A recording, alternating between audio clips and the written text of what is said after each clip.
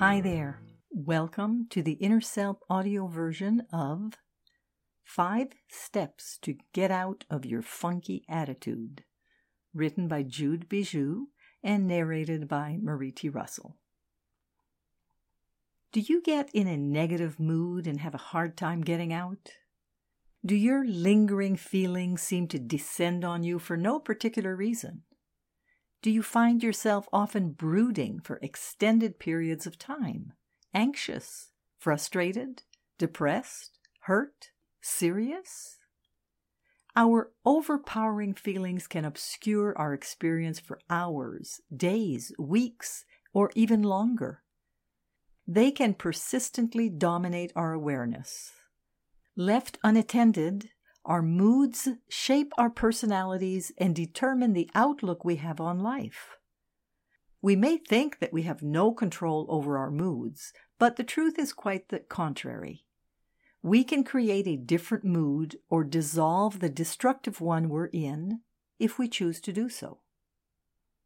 A lingering feeling begins when you have an emotional reaction to a specific event and don't constructively process your sadness, anger, or fear.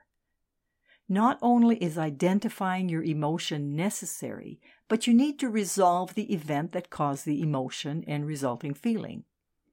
This resolution happens when you speak your truth about the event. An example. I have a lovely client who would describe herself as depressive, something that she was familiar with since being a little girl. Recently, she'd been feeling pretty darn good, having left a toxic job. However, when I checked in with her last week, she said she'd been feeling pretty bleak since we last spoke.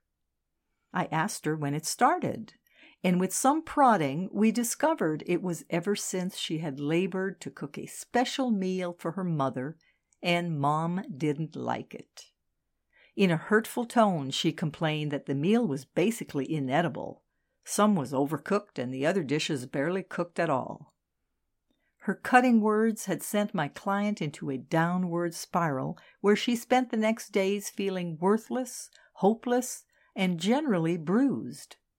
It was a familiar experience, having spent much of her life there. Once we identified the specific event that had triggered her mood, we were in business. Because I've learned that once we resolve the emotionally upsetting situation, the overshadowing negative feeling magically disappears.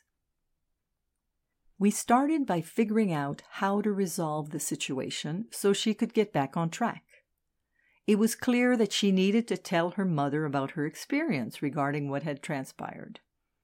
So we started to construct her communication following the attitude reconstruction model of using I's, talking about yourself, specifics, not over generalities like always or never, and kindness. With some probing, it was clear she felt anger and sadness because she had made quite an effort to make a nice meal and the only comments were negative. We start to construct her communication.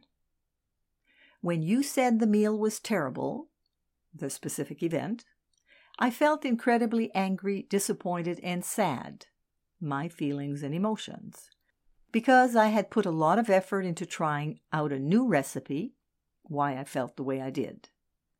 Your comments about my meal actually put me in a tailspin, and I've been feeling terrible these last couple of days. Having identified the specific situation and her feelings about it, she was ready to state her request for that specific upsetting event and in the future. What I'd like is for you to compliment me on some aspect of that dinner, especially my time and effort to make it a special meal for you. And in the future, when you feel unhappy, I'd really appreciate it if you watched what you said to me, because I easily get my feelings hurt and I'm really sensitive. I thrive on praise and kind words. End by appreciating something about the person. I love you to pieces and I thank you for hearing me out. Rinse, repeat. I told her that she might need to lovingly repeat what she said because sometimes we have metaphorical wax in our ears and aren't initially receptive to another person speaking their truth. So it's important to lovingly and calmly repeat your communication until you have the feeling that it's been received. The client exclaimed, "Why didn't anyone tell me that it does no good to keep repeating my old tapes about how terrible I am? It's so much easier handling the specific upsetting situation. I feel like I'm learning how to speak up confidently. Now I will feel complete with what happened and I can let it go rather than to have it fester for days, weeks, or months." When I checked in with her the following week, she said she had delivered an abbreviated version of what we had worked out, and it was well received. She felt better almost immediately. Going through the long version of her I had clarified her thinking about what she really wanted to say. She could then modify it to suit the occasion. She said she felt her relationship with her mother had subsequently deepened. Victory! All praise to the power of speaking up constructively. 5 steps to get out of your funky attitude. Step 1. Trace back in time to identify when the funky attitude or mood began by looking at various past periods in time and determining if you were feeling it then. No matter its magnitude or duration, something upsetting happened that triggered your mood or pervasive feeling.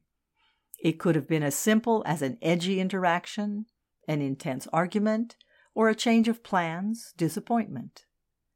Pinpoint the event by asking yourself, "Where did I start feeling like this?" Or, "When was the last time I remember feeling okay?" Step 2. When you identify exactly when your mood started, process the event emotionally. That means cry if you feel sad and hurt. If it's anger you're feeling, move it out of your body by pounding, stomping, or pushing against something fixed and indestructible. Finally, shiver if you feel scared, anxious, or overwhelmed. Step 3. Restore your perspective. When you're in the thick of emotion, your thinking can become skewed.